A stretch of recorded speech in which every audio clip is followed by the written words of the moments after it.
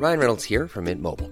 With the price of just about everything going up during inflation, we thought we'd bring our prices down. So to help us, we brought in a reverse auctioneer, which is apparently a thing. Mint Mobile Unlimited Premium Wireless. How to get 30, 30, bit to get 30, bit to get 20, 20, 20, bit to get 20, 20, bit to get 15, 15, 15, 15, just $15 a month? Sold! Give it a try at mintmobile.com/switch. $45 up front for 3 months plus taxes and fees. Promo rate for new customers for limited time. Unlimited more than 40 gigabytes per month. Slows full terms at mintmobile.com.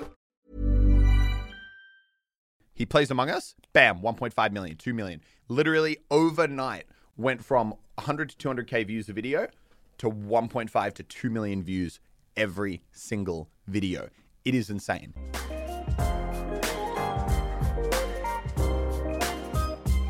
What's up, guys? Welcome back to Watch Time. This week on the podcast, we are talking Among Us and the absolute blow up that has taken over YouTube. We're talking about The Social Dilemma, the Netflix documentary that's taken over Netflix, and we are talking about the H3H3 Keemstar drama. Would you use the word, Elliot? Yeah! About stealing of merch designs. But first, we're going to be talking about Quibi. Quibi is reportedly for sale. But Elliot, it's just us on the podcast this week. I feel like it's been a few weeks since it's just been you and me. Yeah, I know. We've just been interviewing everyone and talking to everyone and getting everyone's backstories. I'd be really interested to know what you guys prefer, though, whether you like the chats where we're talking about current events, just me and Elliot, or if you like the ones where we have guests on the show, a combo of both. Let us know if you're watching on YouTube in the comments or the comments on Apple Podcasts, because I would be curious to know. But how's your week been, Elliot? What have you been up to? My week's been good. I've just been like absolutely smashing through streaming. Like I guess like, you know, which we're talking about later, like Among Us came out and there's been like some really good Fortnite updates recently. So I've actually been like enjoying kind of playing games for like 7-8 hour stints. Like, don't get me wrong, always love playing games, but streams is like different because you need to be hard on committed for like 6-7 hours at a time if you want to do a proper one. Yeah. So like it's a good sign when you can play for like 7 or 8 hours and you're not like clock watching, you know? You're not being like, yes. How has this only been 2 hours? I feel like I've been here forever. Living the dream. Yeah, literally. Yeah. So it's been really good. I've just been mainly streaming. Well, for those of you watching on YouTube, guys, I have a wine on the podcast this week because it's been one of those weeks. It's Wednesday when we're recording. It's a day late that the podcast is going live this week because we've had a bit of a manic few days. I was just going to say quickly, I think it's funny that like because of your time zone, it's nighttime for you, you're on the wines, and it's morning for me and I'm on the coffee. We had Fresh, who's one of the talent that I represent. He just recently, this morning, came out with a collaboration with Lil Tecca, who is an up-and-coming rapper. So we did a merch collaboration between Fresh and Tecca to celebrate Tecca's new album that he just released, and it was so cool. Like, I love working on campaigns that are a little bit different than what we normally do, and I think it's super exciting to see more and more that intersection between like gaming and music and fashion and pop culture. And I feel like anytime we get to work on a project like that, I get super excited about it because I just see how quickly this industry is developing and the direction that it's moving in and how it's only getting bigger and more mainstream. And yeah, I love it. I feel super energized by it. But at the same time, it's been a few late nights, so a wine is in order tonight. Yeah, no, that's super cool. I think like every time, it's one of those weird things where obviously gaming is huge and it really probably shouldn't be a shock as much to people. But every time one of these like big collabs happen, I think it's just a really cool way of, you know, kind of like makes people feel a lot more like, I don't know, that gaming's legitimate. I don't know if that makes sense. Totally. But I feel like gaming's always been, or not always, it's definitely changing very rapidly now. But, you know, when a lot of like people, you know, our age were at school, if you were like playing games or playing World of Warcraft or doing something like that, like you would keep that so hush hush. Like you'd be like, but oh yeah, boys, how about the footy on the weekend, hey? Like the cricket, pretty good. Like definitely didn't sit inside playing Call of Duty for 17 hours. Like, whereas these days, you know, people will go to school and they're like, oh, bro, my KD ratio, unreal right now. Absolutely slaying it. And like, and that's become way more of a thing. So I think, you know, when you see mainstream musicians like Drake and Ninja and Lil Tecca and doing this thing with Fresh. Like, I think that's really, really cool. It's super cool. And you know what's an interesting insight is whenever I do these collaborations or I work on more mainstream brand activations, I will oftentimes get a comment when the content goes live, and it happened 3 times this morning, where someone from the record label, someone from the merchandise company, and someone from Tecca's team, who's a father, they all messaged and they were just like, whoa, my kids just saw this and like commented how cool it is that we're doing something with Fresh. And you can tell that like for the adults, for like the people organizing these collaborations or like on the brand side, oftentimes they probably don't appreciate how big it is, and it's not until they get that like vote of confidence from their kids saying like, hey dad, that was sick, or like, hey mum, that was like a great work thing that you did. I love that because I just feel like kids are the ones that have their finger on the pulse with everything pop culture. Yeah. So if you've got their seal of approval, you're doing something right. Yeah, and I think a lot of the time it's a blind spot for, you know, a lot of people doing marketing, because that kind of like gaming is just, it's just something that if you're not in it, it kind of is just very confusing, I think, from an outside. Like, what do you mean you watch people play video games? Just go play the video games yourself, you know? Like, a lot of people I just don't think connect on that. So I think, having kids as like a sounding board a lot of the time is actually really, really valuable. Yeah, 100%. Okay, let's talk Quibi, Elliot. So Jeffrey Katzenberg, who's the CEO of Quibi. Source of content. I feel like we just beat down on Quibi like once a month with a stick. It's like your monthly how bad is Quibi doing kind of check-in. For those of you that maybe haven't listened to any of our previous episodes where we've talked about Quibi, Quibi is a quick bites entertainment platform similar to a YouTube or Netflix, but it's premium, it's subscription-based, and it launched in April, and it really struggled from the start. They launched right at the height of the coronavirus pandemic, and this is a platform that was meant for consuming entertainment in between sort of break periods in the day. So imagine when you're on the bus to work, or you're on the train home, or you're in between meetings or something like that, which obviously those moments were completely lost during the pandemic because everyone was at home. Katzenberg is the CEO. He did an interview with the New York Times in June where he attributed everything that had gone wrong with the launch of the app to the coronavirus, and emphasized everything that had gone wrong he attributed to the coronavirus, which Elliot and I have our own opinions on. But they've basically really struggled to recover over the last 6 months. They reportedly raised $1.75 billion before they launched the app, and apparently they have churned through $1 billion of that as of now. That's a lot of money. It's a lot of money. There are rumors, unconfirmed, that they are exploring strategic options for a sale. Give me $1 billion. Give me the $1 billion. I'll find something cooler to do. All right, and probably, shockingly, even with no understanding of how to do any of this stuff, I'll probably still lose less money than they will on Quibi. But I don't know, 1,000%. like, it's hard to lose $1 billion. That's a billion with a B. it was, I don't know. It was always like super interesting to me. Like, the whole concept just seemed quite out of touch. I don't actually know. Look, don't get me wrong. I think it was a cool, interesting take. And obviously, if you want to like really get traction, and every big idea a lot of the time like sounds dumb when it first gets suggested. Do you remember, so not to get off topic, do you remember Apple, like the earbuds when they first came out? Like the wireless earbuds. And everyone was like, imagine wearing wireless earbuds. You would look like the biggest loser in the world. And like 1,000%. And for a few months, everyone was like laughing at people who wore them. I was laughing at Grace all the time. But now, I'm not even kidding. Yesterday, I couldn't find my wireless earbuds. I had to put wired earbuds in. And I looked in the mirror and I was like, oh my God, I look like the biggest idiot right now. And that is in the space of like a year. That changed in the space of 1 to 2 years. So don't get me wrong.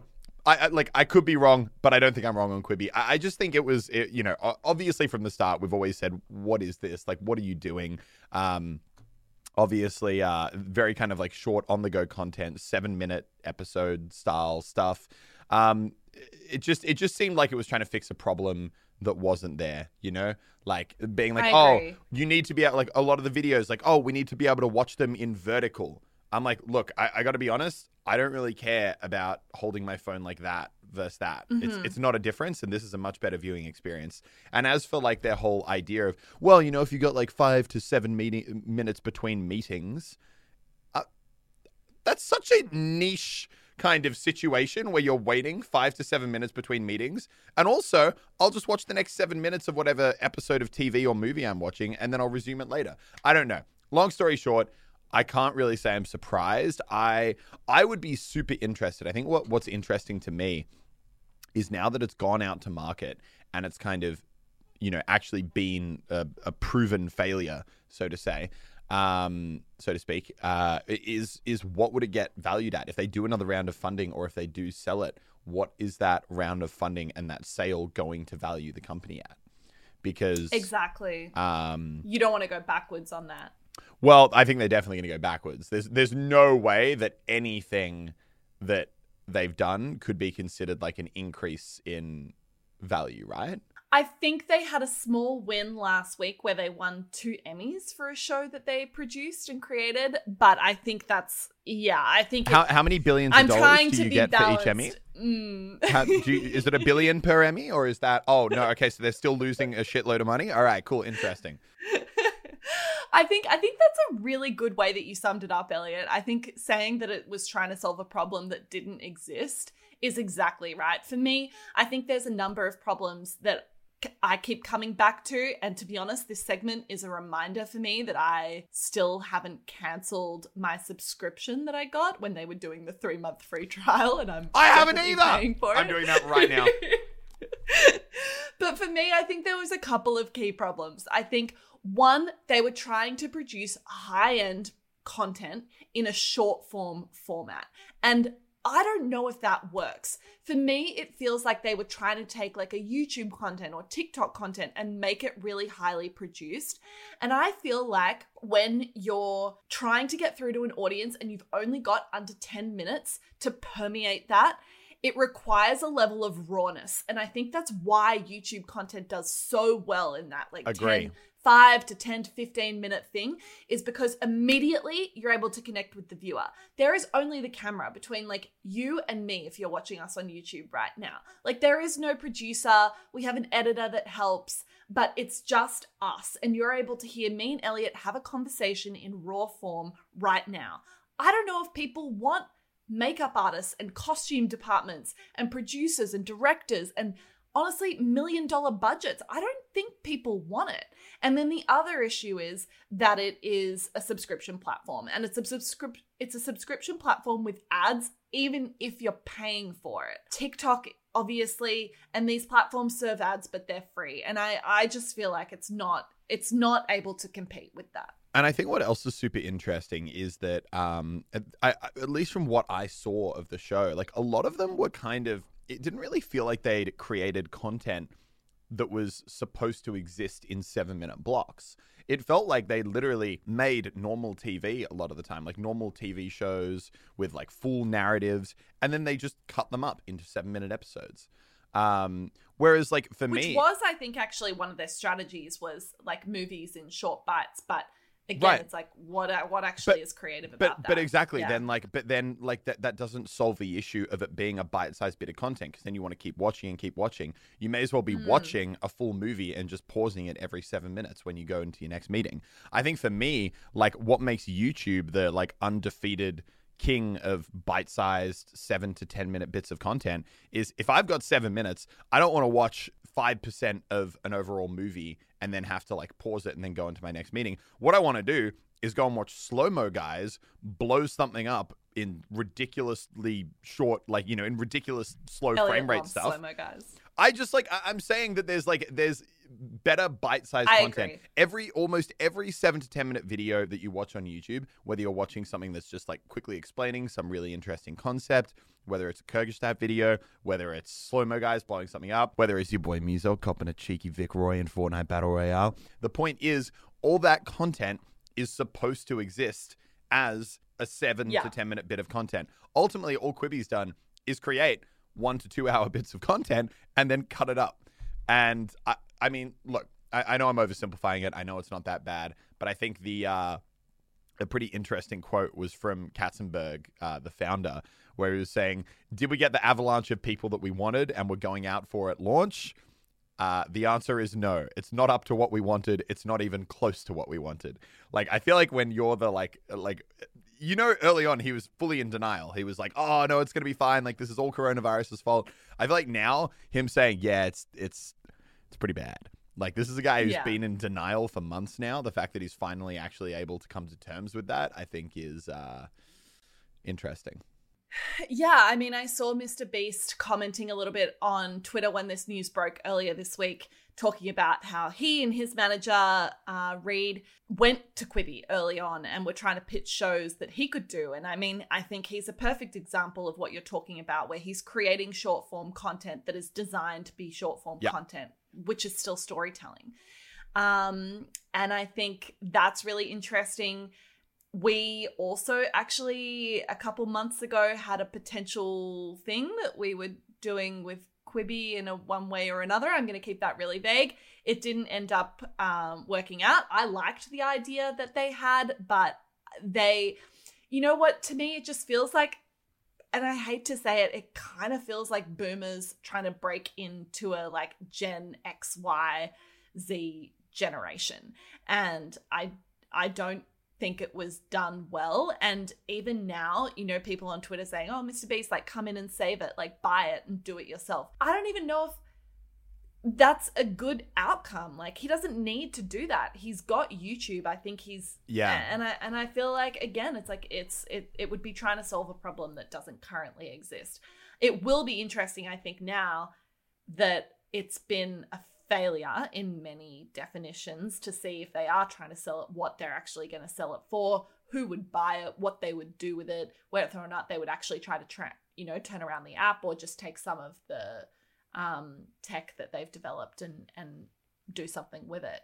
But I don't see it being a super happy outcome for Quibi. I feel like if the tech industry has taught me anything, though, it's that it doesn't matter how much of a failure or how much it looks like something is absolutely going into the dirt and losing money, there is always some big company willing to spend $1 billion to acquire it. I don't understand it. But no. But do you remember which one really amazed me? And I don't know. Maybe I'm wrong here for not fully understanding it. Do you remember Beam, the app that Casey Neistat started? Even when we're on a budget, we still deserve nice things. Quince is a place to scoop up stunning high-end goods for 50 to 80% less than similar brands. They have buttery soft cashmere sweaters starting at $50, luxurious Italian leather bags, and so much more. Plus, Quince only works with factories that use safe, ethical, and responsible manufacturing. Get the high-end goods you'll love without the high price tag with Quince. Go to quince.com/style for free shipping and 365-day returns. Was a total failure. I think it literally got fully scrapped and wrapped up and turned into dust. And it got bought. Yeah. Was it by it wasn't by CNN. It was by some big Yeah, news. it was. It was CNN? Yeah. CNN bought it. And then they mothballed it.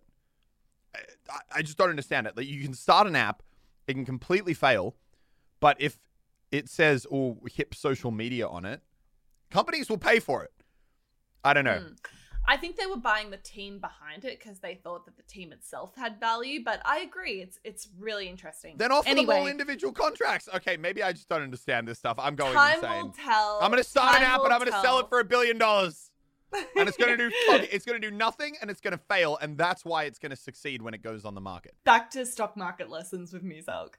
All right, next part of the podcast, we're talking about James Charles and Ethan from H3H3. Elliot, did you see this on Twitter? Basically, James Charles announced his new line of merch this week. It looked apparently quite similar to a line of merch that Ethan and Gila had done with their Teddy Fresh line a few months ago. No, it's their core collection. Ethan was not happy. He went to Twitter and basically said that it was a little too close for comfort.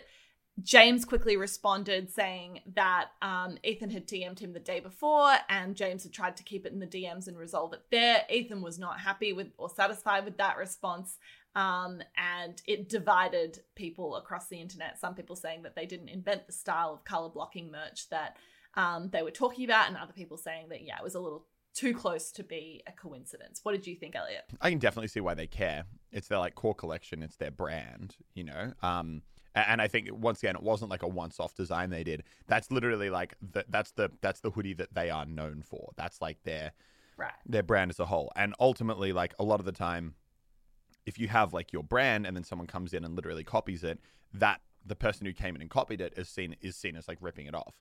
But when you've got a brand as big as James Charles coming in and ripping it off, you risk the narrative kind of shifting in the other direction. People knowing James Charles as primarily, and then kind of seeing Teddy Fresh as the kind of rip-off brand of James Charles, the narrative getting confused and all that going wrong. I definitely see why they care. I also do, like, I thought about it for a while, because once again, it's been thrown around a lot. Like, they don't own color blocking. Absolutely true. But I think the more I was looking at the design, I like saw the initial photo, and then I scrolled down and like I saw like the full image, and I was just like, oh God, like every single part of this hoodie is identical. Like, other than the fact that it puts sisters in the like in varsity font here and instead of the Teddy Fresh logo, every other part of it was identical. Like each sleeve, even down to the trim on the sleeve, like down to the individual coloring of like the cuff. I think it was pretty, but almost like it was so blatant, it made me wonder, like, how like was it actually an accident? You know, like I feel like if you're copying someone, most of the time, you'd change it up a little bit. You know, you'd be like, at least like switch up something. You know, you're conscious of it, and you're like, oh, okay, like we don't you know, we've done it, but like let's do some little changes to throw them off. They didn't do anything. It is a like light blue sleeve here, yellow cuff, dark blue, pink, yellow cuff, yellow hood. It is identical. And I think Pop will put it up on the screen. Pop, if we can get a side by side of both, that would be great. Yeah, it's like it's 1-to-1, even down to the like shade of that light blue on the arm. It is identical. And I think, I mean, ultimately, I think that they were definitely justified in kind of being like, hey, what the fuck? See, I kind of disagree.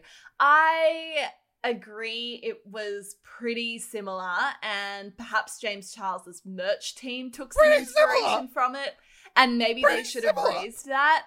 But I'm going to push back on the fact that it has negative implications for Ethan and Teddy Fresh.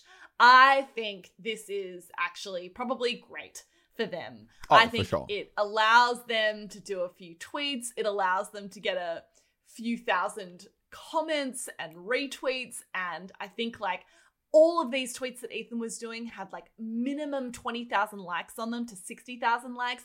I think it puts them back into the public conversation. It puts their merch brand into the public conversation. And I would say straight up, I don't think that James Charles and Ethan have much of a crossover of audience. I don't think that the people that are buying James's merch would have bought Teddy Fresh's merch and vice versa. I think this is probably great for Ethan. I think it means that his audience gets to have an opinion about something. They get to feel like they're supporting someone they care about. They're probably going to go buy it to say like, Ethan, don't stress, we got your back.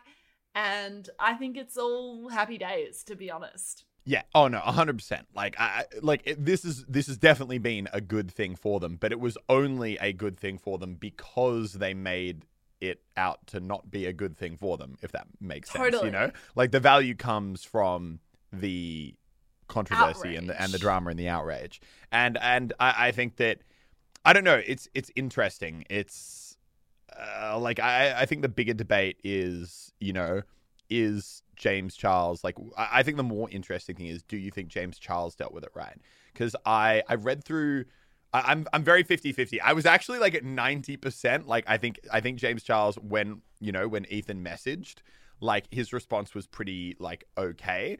But then there was like, there was just one line in his DMs where I was like, James, like you almost had it You almost had that. You almost dealt with it classily, but then you couldn't, could you? And it was like he was like, oh, like absolutely, man. Like it looks like my design team might have, I personally wasn't across this, but looks like my design team might have gotten some inspiration from your brand and copied it, which is 100% not okay. Going to message them and look into it. I was like, okay, this is we're going on a good track here. And then he was like, but you don't own Color Block either. And then it went down. And I was like, okay, dude, like you've just admitted it's a ripoff. They know they don't own Color Block, but like you've also just admitted it was an exact stylistic ripoff. Like, like when it's just like a little bit of like a backhanded apology or like a backhand, anything backhand, that's what it had.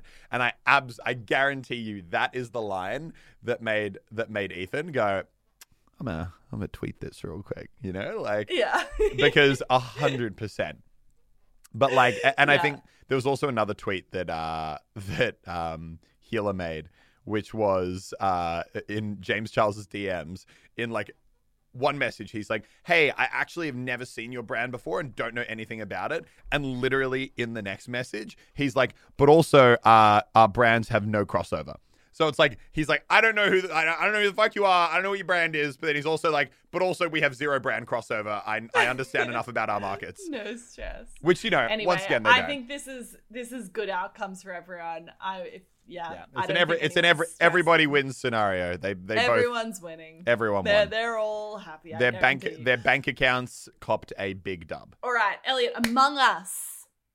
This is a game that has taken over YouTube. If you watch gaming content on YouTube or Twitch the last couple of weeks, you couldn't have avoided this. Every massive YouTuber in the game has been playing it, but it's unbelievable that this is a 2-year-old game, Elliot, that I believe at the moment I saw has just one developer working on it. And I think that's amazing. It's like a happy story for me. I love hearing that. But give me your breakdown as a creator that's been playing it. Why is it doing so well? It's just like, for live streamers especially, it's just, I'm a little bit surprised it's doing as well as it is for like YouTube videos. But yeah, I definitely think for live streaming, it's pretty obvious why it does so well. It's just so much good banter, such good narrative. Like it's such a great way to get a bunch of big YouTubers and streamers all together, playing the same thing, chatting with each other, just doing dumb stuff. And honestly, the game is just fun as well. Like I always measure how much fun I'm having in a game at a time by like how quickly time flies when I'm live streaming. Sometimes, like if I'm on a good day of Fortnite, like I'll blast through 4 hours like it's nothing. Other times I feel like I've been playing for like a day, and then I look down, it's like, you've been live for 45 minutes. And I'm like, oh. But Among Us, we did a stream the other day with like a bunch of the, YouTube live streamers. And I remember I was like, okay, like cool. Yeah, we've been playing, like done a couple of games. And I looked down, it's like, you've been live for 5 hours. And I was like, whoa, okay, Jesus. Yeah, I think it's just one of those games where every match plays out differently. There's so much variety. There's so many like funny moments to be had through whether you're an imposter or whether you're trying to hunt an imposter down or whether you're just walking along and you just see someone stab someone in front of you and you're like, bro, come on. Like, what is this? And there have been particular creators that have been blowing up on it. I always find this fascinating when a new game comes on the scene and the people that jump on it early and are creating great content they can reap the rewards in a scale that they have never before. But it's not only that. It's also that it's even if people jumped on it early or whether they're just jumping on it now. I think what I've found most interesting is just like looking at what is working versus what is like what it works super well for some channels and not well for others. I think Courage is a good example. Courage and Valkyrie, the other two two of the big gaming YouTube streamers. And, pre Among Us, if they were doing a stream, if they're, I know Courage sometimes streams like World of Warcraft and he'll have 1,000 to 2,000 viewers. If he's playing a game that he's more known for, he might have, I think, like 6,000 to 7,000, maybe 8,000 viewers. Apologies if I'm getting that wrong. But if he plays Among Us right now, he's pulling 40, 50K viewers. Easy. Amazing. Literally growing by 10 to 20,000 subscribers a day playing Among Us. Meanwhile, contrast that with me, Lockie Lannon. You know, so Lockie and I normally say like between 20 and 30,000 viewers if we're playing Fortnite. Lannon probably around like 80. Whereas if we play Among Us, you know, like for Courage, his viewership almost goes up by 10 times. 10 times the viewership. Me and Lockie will go from, you know, say 20 to 30 on Fortnite down to like 10 to 12 on Among Us. Like our viewership goes down. And I know Lannon's goes down a bit as well. And our YouTube videos don't do as well as Fortnite videos. But then meanwhile, contrast, to go back to the point you were saying, Mr. Fruit, who's a channel that I've known for a while. He and I've kind of like, I always like dip back in and watch his stuff. And it seems like whenever a new game comes out, he dips into it and he does really well, but then he just stops playing them after a while. I remember him and Fortnite had a similar thing. But he's gone from maybe it was like a light switch. Bananas. It was a light switch. He was on, you know, maybe getting between 100 and 200k views a video, I think, on average in the first like 24 hours. To suddenly he plays Among Us, bam, 1.5 million, 2 million. Literally overnight went from 100 to 200k views a video to 1.5 to 2 million views every single video. It is insane. It's actually it's one of the most. I think what's interesting is a lot of the time when a new game comes out and when a smaller view channel jumps on it, what you see a lot of the time is very rapid growth. You know, they're getting 100, 200k, then the next week they're getting 300-400k per video, then 7-8 million, and you know it builds up. It's like it can be a very rapid growth ramp. But what amazed me about Mr. Fruit and the Among Us content is it was literally overnight. Like it was like 200k, 2 million, just light switch immediately on. Crazy, absolutely crazy. So what would be your advice to any smaller creators when a new game comes out? Would you say like it's definitely that was what they did well? Like a Mr. Fruit, a Disguised Toast, whose channel's also completely blowing up right now off Among Us content. Do you think it's just like making sure that you're trying new things, you're not getting stuck in your ways?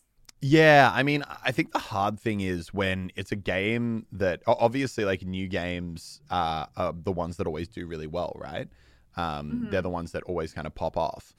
And they're the best way to kind of like get growth on a channel is you need to find a game that's kind of like blowing up and ride that train up. But it's also super hard because everyone's playing the game, you know, like obviously like it's a lot more saturated on YouTube. I think the thing you just got to do is find ways to kind of make your content on that game, but make it differently to everyone else. So you kind of carve out your own niche or you have your own way to stand out among everyone else, because otherwise it's very easy to blend in. Yeah, I love to see good. it. I mean, it's so good. It just keeps everyone on their toes and it makes you realize that no one can ever get too comfortable. And even if you're having a tough time, like you never know what's around the corner. You really don't. 100%. Okay, on the topic of social media, Elliot, have you watched The Social Dilemma? No, I haven't. It kept I literally, when you said you wanted to talk about it today, I was like, oh, that's that thing that literally is permanently now at the top of my Netflix suggested and it won't go away. I literally, you know when YouTube just keeps giving you the same suggested video for like 6 months? Yes. And you're like, fine, YouTube, I'll watch it. All right? Just you win. Get it away. Literally that, but with that freaking show. It was amazing. I highly recommend it. Really? It's scary. It's not a feel-good movie. You'll come away from it being like, documentary shit. or movie?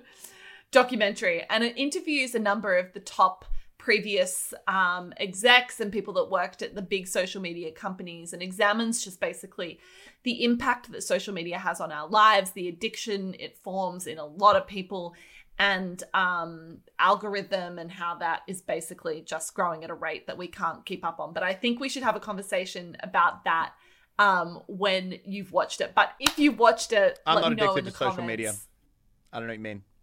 I can quit Dude, anytime. Elliot is addicted. To the people at home, Elliot is addicted. I'm not addicted at all. He gets very anxious if he is without his phone.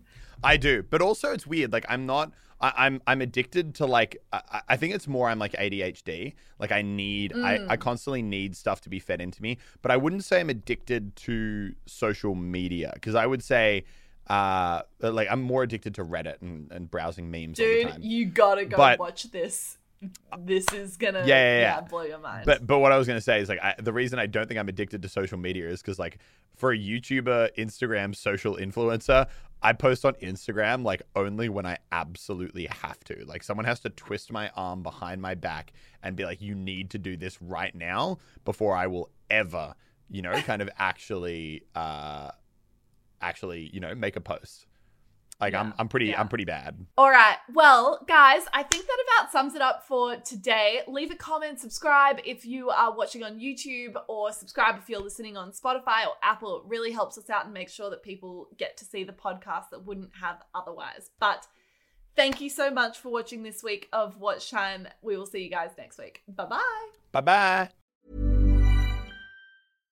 Hi, I'm Daniel, founder of Pretty Litter. Cats and cat owners deserve better than any old-fashioned litter. That's why I teamed up with scientists and veterinarians to create Pretty Litter. Its innovative crystal formula has superior odor control and weighs up to 80% less than clay litter. Pretty Litter even monitors health by changing colors to help detect early signs of potential illness. It's the world's smartest kitty litter. Go to prettylitter.com and use code ACAST for 20% off your first order and a free cat toy. Terms and conditions apply. See site for details.